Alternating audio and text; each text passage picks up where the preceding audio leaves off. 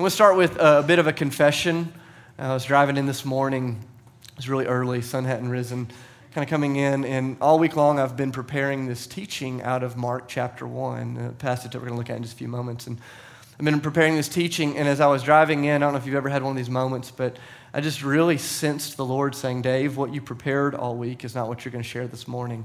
And I was like, that's like all I got. Like, if I can't share what I've prepared, what are we going to do, Lord? And so I'm just kind of praying and just really sensed, hey, you're supposed to go a different direction than you'd planned. And so as I was praying, this question kept coming to my heart, kept coming into my mind. And I don't know if you take notes or if you write things down, but I would encourage you to write this question down because it's going to frame our time together in Mark chapter 1 this morning. But this was the question that just kept coming to my heart in the midst of my prayer this morning for you and for our time in the Word. And this is the question. Is Jesus really worth rearranging your entire life for? Is Jesus really worth rearranging your entire life for? And I was thinking about that question. I was like, that's a weird question. It's a weird thing to think about as I'm driving in, early and getting ready to come and teach and preach. And yet God just kept pushing that question into my heart. And I went, man, in so many ways, that question is the framework that Mark chapter 1 is moving within and the stuff that I think we're going to have to wrestle with even in our time together in the Word today. And so I was thinking a few years ago, I had a good friend of mine, and he's still here in Nashville. He's a pastor, great guy, just a really amazing communicator, leading a great church. A few years ago on a Sunday afternoon, he had just finished teaching 2 or 3 times. He is sitting at his house, hanging out with his 2 older boys, watching football, sitting there watching football, and his phone rings. And this is kind of a weird thing because normally on Sundays, he would turn off his phone and just kind of rest in between the services at his church. But he had left the phone on, and he looks down, and he doesn't recognize the phone number. And for whatever reason, he decides to open it. Normally, I would screen it, but he answers the phone. And as soon as he answers, there's a woman's voice on the other line. And immediately, he goes, oh, I recognize this voice. And I don't know if you ever had one of these moments where you don't recognize the number, you know the voice. And so she begins talking, and he's trying to figure out, okay, how do I know this woman? Who is she? And she begins by saying, hey, we've never met. And he's like, okay, kind of off the hook. She says, we've never met, but one of my staff members met your youngest son at a soccer game recently, and she saw him out playing, and we looked at him and thought he would be perfect for this video we're getting ready to shoot. And so we went over. We didn't tell him what we're getting ready to do. We asked for his parents' contact info, and so he gave me your number. And so my friend is just listening to this. He still doesn't know who he's talking to, and she goes, hey, so my name is Taylor, and I'm a musician here in Nashville, and we're getting ready to film this video, and I was wondering if you and your family would spend the week with us, come up to Rhode Island, and you're just going to be my kind of fake family in the video. You're going to go where I go, do what I do, and we'll film it, and we'll have fun together. We'll cover all the cost. And my friend is like, what, Taylor? And he's like starting to connect the dots. He said, can you tell me your name again? And she said, this is Taylor Swift. And he had one of those moments that all of you would have. You'd go, no way, Taylor Swift is calling my phone. But he begins to realize he's actually talking to Taylor Swift, and he has this moment of just kind of like temporary freak out. He's not even a Taylor Swift fan, but he's talking to this kind of larger than life, personality, and he's just freaking out. He's like, "Shake it off, bro," and like, we gotta get myself together. And he probably didn't say that because this was years before that song. Anyways, but he was thinking, and he starts talking with her, and she said, "So can you do this? Can you go on this trip? Can you go on this journey?" And he said, without even talking to his wife, without even looking at his schedule, he said, "We're in. Like we'll do it." And he cancel the plans, pull the kids out of school, tell my wife she can cancel her job, like whatever it is, we'll do it. And I remember him going on this adventure, and for a week they spent this time with Taylor Swift and their family. Was in a music video, and just kind of this amazing moment. And he comes back, and we're talking, and I said, so tell me, like, what was that like? And he said, it was an amazing experience. He said, but in the midst of it, I learned all this stuff about me. He said, and it is amazing how quickly someone will rearrange the entirety of their life when they think the person who is offering the invitation is worth it. He said, we just thought she was worth it. And without even thinking, it's like, clear the calendar, Pull the kids out of school, like quit the job, quit whatever you got to do for a week. Let's go be a part of this. He said, when you really think that someone is worth it, like you will go to unbelievable lengths to step into whatever it is that they're inviting you to. And I was thinking about that moment this morning as I was praying and wrestling with this question and thinking about Mark chapter 1, because what happens in Mark chapter 1 is not just a religious experience and it's not just a revival. Jesus shows up and he begins his ministry and he looks at this group of people and he says, listen, God is doing something so amazing in the world. And through his kindness and through his grace, you can be a part of the adventure that God is writing. You can step into the story of God right here, right now. The eternal life can become the abundant life right here in your story. Do you want to be a part of what God is doing? And Jesus comes declaring this news. And you can almost kind of see the sparkle in his eyes as he's standing before this group of people. And Jesus is saying, listen, there's more than songs and sermons. There's more than sitting and listening and singing. I have not come all the way from heaven to earth. I'm not dealing with a sin problem just so you can enjoy an hour on Sunday in a cool bar in downtown Nashville. He says, I have come so that the fullness of God's life can get a hold of you. Who wants in on this?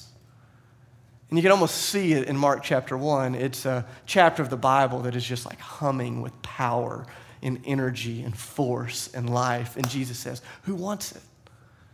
Do you want to be a church person? Nothing wrong with that. Or do you want to be a person who the power and the grace of God's life is flowing through your very veins? And he says, that's what I've come to offer. And the question that I keep wrestling with kind of in the midst of this morning is, Jesus really worth rearranging the entirety of your life for? Because Jesus doesn't come asking for just a little. Hey, give me a few moments in the morning. Pray a prayer, get in the water, sing a song. No, Jesus is saying, what I'm after is the entirety of your life. And I think one of the questions, maybe the question that you have to wrestle with is Jesus worth rearranging your life for? Is he good enough? Is he bold enough? Is he beautiful? Is he powerful enough to rearrange all the plans, all the decisions so that his way can become your way? And in Mark chapter 1, we're going to get this glimpse. Jesus is going to come into this place called Galilee. And he's going to pronounce this like great news that God has done something so that you and I can step in. And you're going to get a picture of 4 ordinary guys who are going to step into it, not because they've all of a sudden been filled with courage in God, but they're going to step into this life of God because all of a sudden they've had clarity as to who Jesus is. And when they see how good and how big and how real he is, they go, what? You know what? Jesus, you are worth trading everything for. And you've got to hear this. Ethos, we are not just a gathering of people coming to listen and to sing songs and to worship and leave. We're a group of people coming together, and whether you realize you're answering this question or not, this is the question that we're answering. Is Jesus actually worth it? And together we're trying to sort this out. So Mark chapter 1 is where we're going to spend a few moments. Open up the word with me. We're going to start in verse 14. And my goal is to just keep this as simple and clear as possible. I don't want us to miss the forest for the trees, but this is the word of God out of Mark chapter 1, starting in verse 14.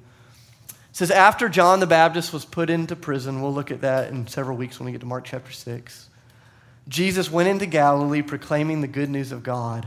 The time has come. The kingdom of God is near. Repent, or that literally means make a U-turn with your life. Turn around and believe or trust the good news of who God is. And so I love this moment. Jesus has just come out of the desert temptation. He's just been baptized. He's gone into the desert where he's tempted by the devil. We looked at that together last week. And then here he's beginning his public ministry, and he begins his public ministry by going into this place called Galilee. Now, if you grew up in this region of the Middle East, Galilee is still there. If you would have grown up there, you would have known exactly what was happening. You would have pictured things, and I want to make sure that we can see it and hear it and feel it, because if you can't imagine where this is happening, it's hard to imagine the story. Galilee was this like amazing, beautiful, picturesque place that so many people wanted to live and grow up. It was a few thousand miles below sea level, kind of surrounded by mountains. The cities of Galilee were nestled along this huge, kind of beautiful, crystal clear lake. Had a booming fishing industry, great school system. It was the type of place where you'd want to raise your kids, get married. It's where you'd want to go on vacation.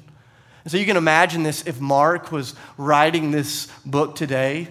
and he was trying to put it in our terms, maybe he'd say something like this. Right after Jesus was baptized and tempted in the desert, he went into Hilton Head Island, or he went to Destin or to Seaside or wherever it is that you like to kind of get away and relax. And here's the beautiful thing that I want you to see, is what Jesus was offering to these people was not just good news for those who were broken and had bottomed out in their life.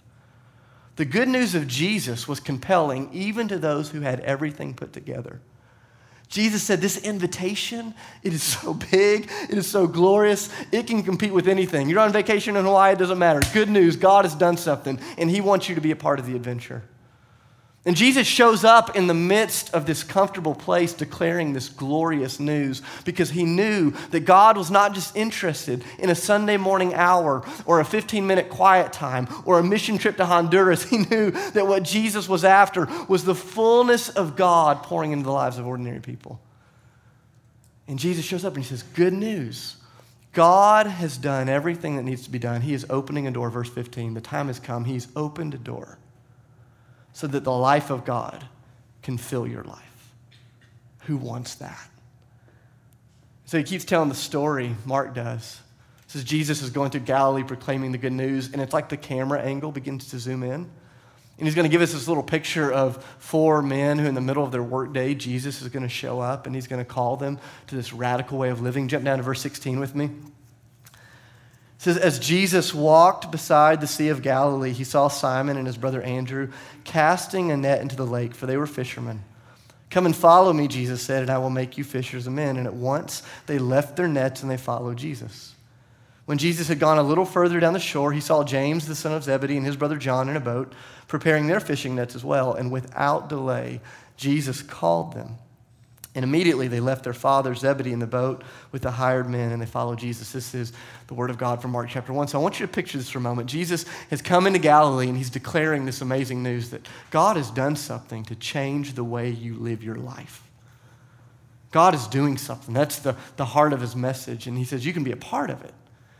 And so Jesus goes for this walk on the beach. You can imagine, he probably takes his sandals off. He's holding up the white robe and the blue sash or whatever it is that Jesus wore. And he's walking along the seashore and he sees these fishermen. And I don't want you to picture your redneck friends that fish for pleasure. These are not guys that are dipping and wearing the hat with the fish hook in it. This is not something they're doing for recreation. This is a vibrant commercial business that these guys are leading. During the days of Jesus, the Sea of Galilee was the primary port that would export fish. In their world, beef and chicken were not the primary food sources, fish was. And so to be a fisherman in Galilee was a really rich and successful type of job to be a part of.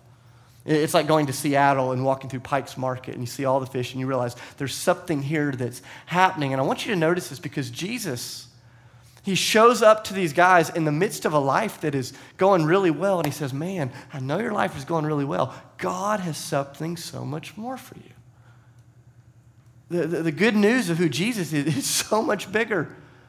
It's so much more robust, so much more powerful. Jesus shows up, and I want you to just wrestle with the audacity of what he does here. He walks into their workplace. I mean, picture this, Monday afternoon. He walks into the middle of their ordinary day. He says, listen, I know business is going great, but I want to invite you into the life of God. Leave everything behind and come and follow me. And I go, either Jesus was the most arrogant man that ever walked the face of the planet, or he knew something about God that these men had yet to see. And in the course of just a few moments, a simple conversation in the middle of an ordinary day, these ordinary men let go of their fishing nets. They leave behind the hired hands. One of them even leaves their own father in the boat, and they say, Jesus, wherever it is that you go, we'll go. And here's the question that I kept wrestling with this morning.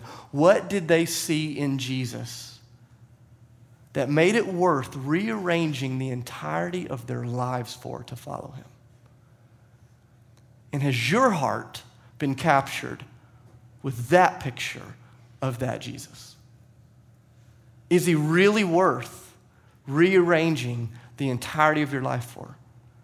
Because if Jesus is not worth rearranging the entirety of your life for, this honestly is just a waste of time. We can come here and have friends and sing songs, but if he's not worth it, this is a waste of energy. But they saw something in this man. He said, you know what? Here we go. I want to imagine what the invitation would have sounded like. Look down at verse 17. We're not given a ton of details, but we're given the big idea. Jesus shows up to him, and he says, you come and follow me, and I will make you into something that you can never imagine. He says, you come and follow me. Come be with me. Come do life with me. And God is going to do something in your life that you can never imagine. This invitation, it'd be really interesting if we had enough time to split up and to read it and to think about it and say, man, what do you see God doing in this invitation? But there are all of these beautiful things that begin to rise to the surface because in the midst of this simple question, this invitation that Jesus gives the disciples, all this beautiful stuff is happening. I want you to notice one of these things is that Jesus, in the midst of the invitation, is promising these men his presence. And so I love it. He doesn't walk up to the fishing boat and throw a Bible in it and say, hey, read this, figure it all out, keep the rules, do it just right, and then you'll get to heaven. He said, no, good news. God has done something that can change the way you live. Do you want to come do life with me? What does it mean to be a follower of Jesus? I remember one of my mentors, he used to always ask me, Dave, do you know what it means to follow Jesus? I say, what does it mean to follow Jesus? He says, it means you're following Jesus. And I'm like, what? That's the dumbest thing I've ever heard. I'm going to tweet it, but it's still dumb, and I don't really know what it means. And he'd say, no, think about it. He says to be a Christian is not, oh, you're a great rule keeper or you're a great church attender or song singer. It's not even that you've been able to perfectly manage your morality. To be a Christian means that you're leaning the entirety of your hope, your life, your trust into what Jesus has done and not into what you've done. It's that you are becoming a person of God's presence. That your single hope in standing before God is the perfect work of Jesus Christ on your behalf. That is it. That's the gospel, that God has done something, and because he has done something, you can step into a life that you could have never had. And Jesus offers this invitation. He says, come be with me. Come know me. Come love me. I think about my friend that went up to Rhode Island to hang with Taylor Swift for a week. I mean, what an amazing adventure that was. The truth is, they would not have left everything to go to Rhode Island, although I'm sure it was great. You could go to Rhode Island anytime. Why'd they go? To be with her. That was the reward. Do you know what the reward for following Jesus is? Jesus. He's the reward. He's the reward of being a disciple. It's getting to know him and to love him and to experience all of life with him. And in the midst of this invitation is a promise of God's presence. Jesus says, come be with me. He says, come know me. Come into the inner circle of God's family. But it's not just a promise of presence, it's a promise of participation. Jesus is saying, hey, I want you to come with me. I want you to go where I go, to do what I do, to see what I see, to say what I say. Like, wherever I go, that's the deal. That's what it means to follow Jesus, is that we do what he's doing. I love 1 John chapter 2, verse 6. It says, anyone that claims to be in Jesus is someone who is living as Jesus lived. Very convicting passage, right? To be in Jesus means like how Jesus lives is how we live, what he is doing. And Jesus doesn't lay it all out here for them. They had no idea how big the adventure was going to be. But do you remember what these men were going to get to see? Him raise the dead and heal the sick, calm the storms and drive out demons, to clear the temple, to do amazing things.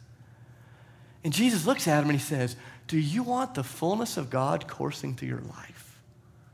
Do you want your life to become a conduit of God's goodness and grace? That's what God's after. So you participate. Come follow me. Come be about the things that I'm about. Have you ever noticed how wired for participation you and I are? It's like woven into your being as a human. It's how God made us. It's the reason we don't just watch football, but we want to play fantasy football because we want to participate. It's the reason you don't just watch a talent show, but you want to vote on the next American Idol or whatever it is. It's the reason my kid's favorite restaurant is the Funky Griddle. I don't know if any of you have been to the Funky Griddle, but it's this pancake place, and it's a brilliant idea. Wish I would have thought of it. You go to the Funky Griddle, you pay them money, they give you pancake batter, then you cook it yourself. And I'm like, this is an amazing scam. You know, I could have done this at home for a third of the cost, but why do my kids love going? Because they love participating.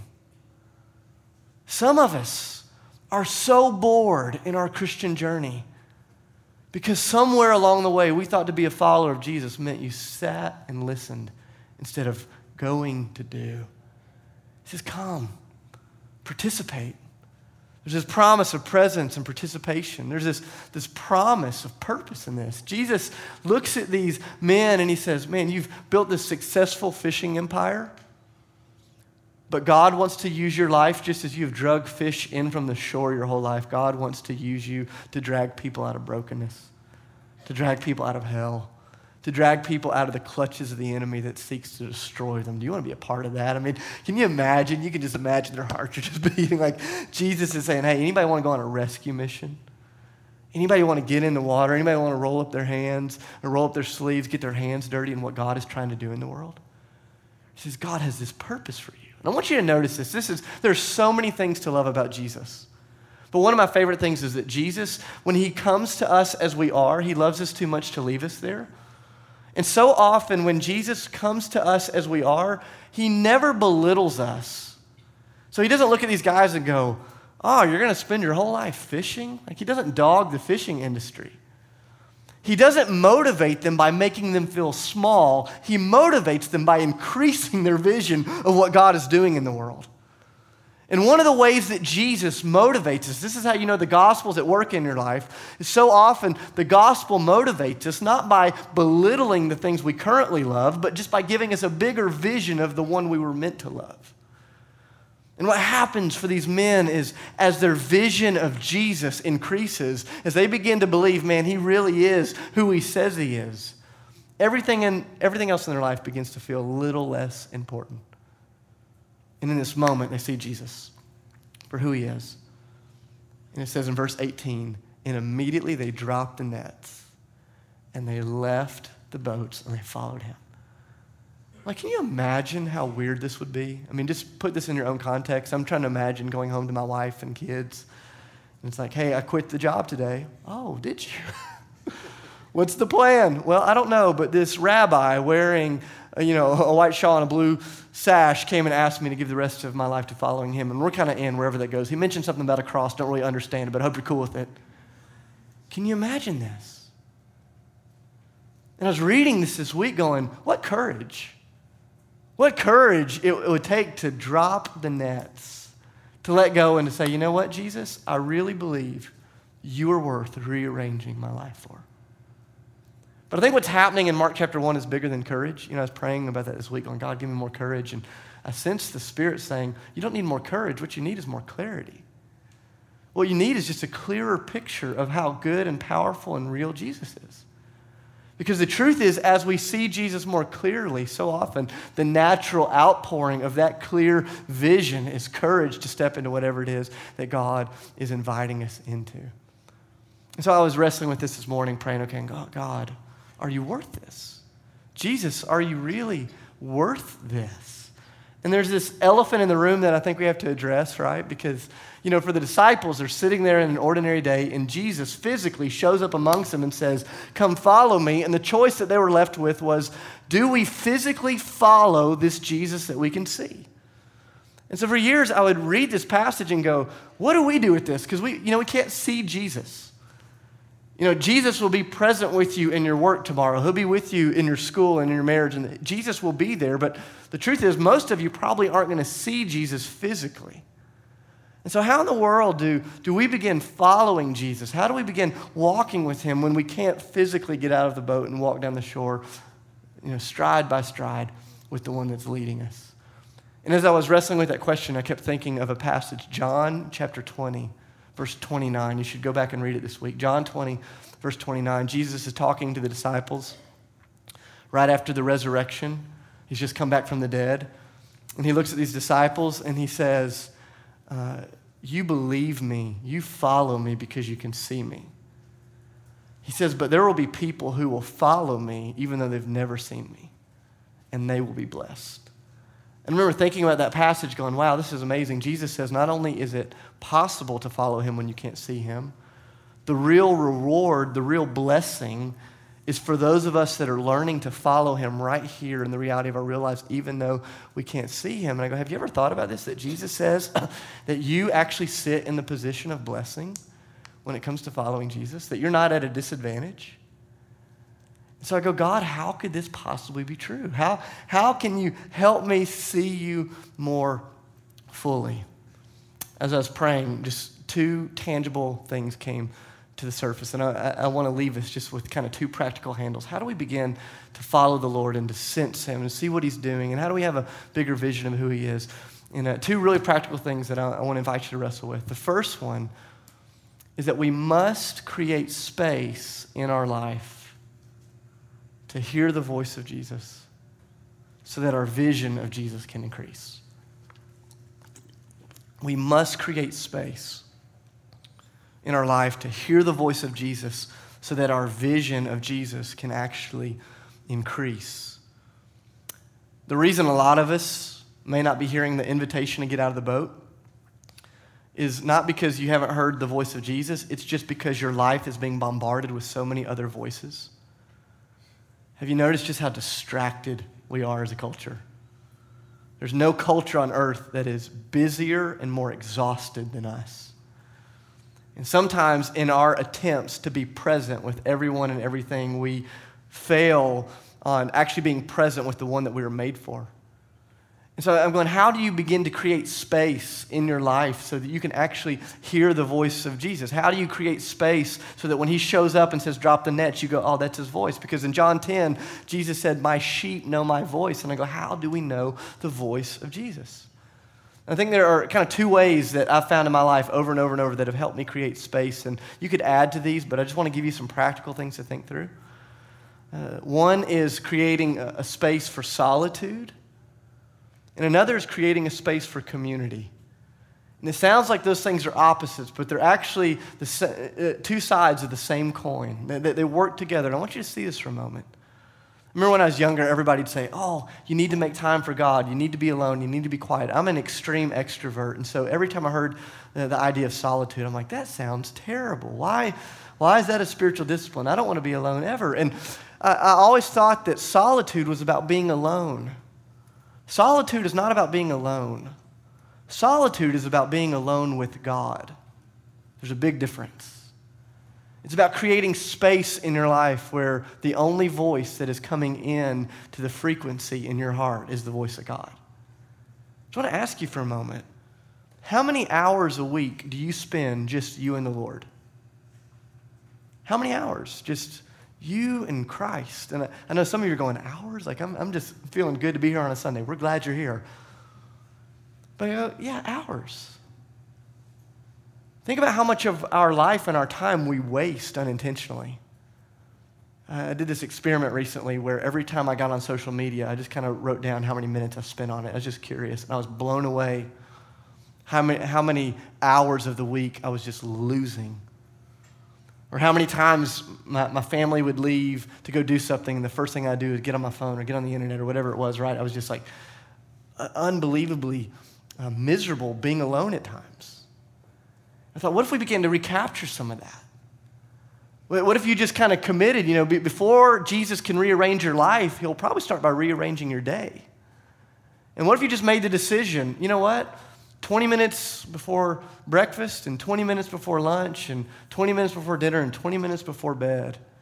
That time I usually kind of spend transitioning and doing nothing. I'm just going to use that to be with the Lord. I'm going to pray, I'm going to read, I'm going to ask God big questions, I'm going to let him search my heart. Do you realize just making a simple adjustment like that in your life, without even trying, you'd spend almost 15 hours a week in the presence of the Lord? What would happen if you began creating space, making space for God to speak into your life? For some of you, God has something to say. And you just haven't given him any room to say it. And the truth is, so often the Lord speaks most loudly in the silence. I was thinking about the passage this morning from Mark 1, and I'm going, if Jesus would have shown up in the middle of my workday, would I even have been present enough to notice it? I think part of this is creating space for solitude. Part of this is creating space for community. Have you ever noticed that when you hang around somebody that is living the adventurous life of Jesus, it calls out something in you? Like when you're around somebody that's really living with God, you're like, whoa. something is happening there. I want whatever it is that she has, or I want whatever it is that he has. And I could tell 100 different stories just from within our own church family, but I'll tell you one that happened recently. We have a guy that was a part of our church for years and got called by God into mission work. I'm not going to say his name because I don't want it to get on the internet and for him to be in a dangerous position. He's working in a dangerous part of the world. But I remember God called him into this work over in the Middle East, and God's just done amazing things. He came back to visit his family a few months ago, and he and I are sitting down eating lunch over at Satco off of 21st, chips and queso. They have the best queso in town, I think, personally. But we're sitting there, we're eating chips and queso, and we're talking about what he's been experiencing. And I said, hey, man, what are you dreaming about in the Lord? Like, what do you want to do with the rest of your life? And he's telling me about all the stuff that Jesus has been doing. And he said, you know what I'm really praying about? He said, I'm praying that God would open a door for me to move into Afghanistan or Pakistan and to plant churches and to work with people in Afghanistan and Pakistan. And I'm like, are you nuts? Like, you know, he's telling me this story, and he begins telling me these stories about worshiping in these little house churches that they have to meet in the middle of the night in Afghanistan and how dangerous it is. And he's like sharing it. And I'm just like weeping like as he's talking. Part of me is inspired. Part of me is just absolutely challenged. As my friend is figuring out how to get in Afghanistan with the gospel, I'm figuring out, can I get my kids in a better school? And I go, there's got to be more. And when you're around the people of God, it calls out something in you when you see somebody living for Jesus. Or I think about one of my friends who's a part of our church here, and she's a stay-at-home mom and just an amazing woman. She goes, every time I go to the park, I realize I'm not just there with my kids, I'm there for the other moms that are coming with their kids because maybe God is trying to break in. And every time I'm around her and her husband, when they're in our home, when they're sharing stories, just the life of God in me just kind of flourishes. And I go, how do we begin to see Jesus more clearly? How do we begin to hear this call where he says, come and follow me? Where do we begin to get the courage to rearrange the entirety of our lives to be with Jesus? I believe it happens when we start making space. Say, man, God, we want to hear you. We want to go wherever you go. Do whatever you want us to do. Guys, you got to hear this. I say this with so much love. Ethos cannot just be a place where nice Christians gather and sing about an adventurous God and then walk out of here living boring lives. I don't know how long this is going to be around. I mean, I hope God lets Ethos be here until the day we're dead. And hopefully I hope I'm not dead for a long time, but I hope Ethos gets to hang around. But Ethos is not the end goal. And this is not the end goal. It is men and women that have stood before the Lord and have said, you are worth rearranging the entirety of our lives for. And we don't do this perfectly, but we come in here in the midst of all of our sin and our struggle and our junk and say, God, because of what you've done, we will drop the nets, we'll go wherever it is. And I think it happens when we come together and we make some space. I don't think it's just making space. I'll give you one other thing. I think the kind of second thing is that we have to become a people that are comfortable with risk. A life of faith, by its very nature at times, is going to feel like a life of risk. And Jesus will so rarely call us to things tomorrow that require less of his presence than we have today. So often Jesus says, come on, come on, come on. You look at the story of Abraham or all these people through the scriptures, and it's just this increasing journey of faith and risk. And over and over and over, as we listen to God, as we see a picture of Jesus, you're going to have to keep answering the question, Jesus, are you worth rearranging my life for again? And over, we keep taking the risk. In a culture like ours, we worship certainty. We worship safety and comfort, and the idea that you'd put your hands in the life of anyone else feels nuts at times. But that's what it means to be a follower of Jesus. To say, Jesus, we believe that you are best suited to lead my life. Here are the nets. Here's the boat. Take me wherever it is that you want to take me, however it is that you want to take. I go, what would happen if we as a church family just said, God, would you give us a clearer picture of Jesus? Help us to see you more.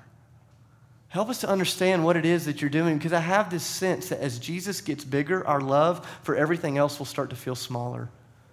And the adventure of God in us will begin to come to life. I want to give you 4 questions to wrestle with as we go into house churches this week, as you get with your family. I invite you to get out your phone, get out something to write with. I want to invite you to write down these 4 questions just to process this week as we think about this passage out of Mark chapter 1. The first question is this: are you following Jesus?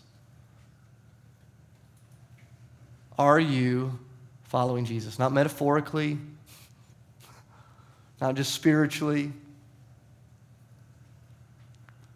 I'm not even just asking if you've prayed a prayer or if you've gotten in water, given your life to. I'm asking, is your life following in the footsteps of Jesus? Second question to wrestle with. I'm going to give you questions, not answers here. I want you to wrestle with the questions. Second question is, are you making enough space to hear the voice of Jesus? Are you making enough space to hear the voice of Jesus? Take this week, just look at your life, whatever it is. Don't be hard on yourself. Just look, God, what's this like? Third question. What are the nets you are holding on to? What are your fishing nets that you're holding on to? What are the things that give you a sense of comfort, security, identity, purpose? You know, for some of you, this would be your work. For some of this would be your family. Maybe this is a status. Maybe it's a school that you go to. Maybe it's something that you do at that school. We all have different fishing nets. But here's a question. What are the things in your life that you will be tempted to hold on to at the expense of experiencing the adventurous life of Jesus? Fourth question. Where is God inviting you to take a risk? Where is God inviting you to take a risk? So often before God will rearrange our life, he'll rearrange our day. And the risk may not feel huge, like going to Afghanistan. Maybe it's walking across the street and getting to know your neighbor. Maybe the risk won't feel like bailing on your job tomorrow and having to have a fight with your wife because you just took away all the family's money. Maybe tomorrow it's going to be you living with more purpose in that job. It may be small. It may be big. Whatever it is, the question is Jesus worth it? Is he worth it? Is it worth rearranging your life for? Let's pray. Father, I love you.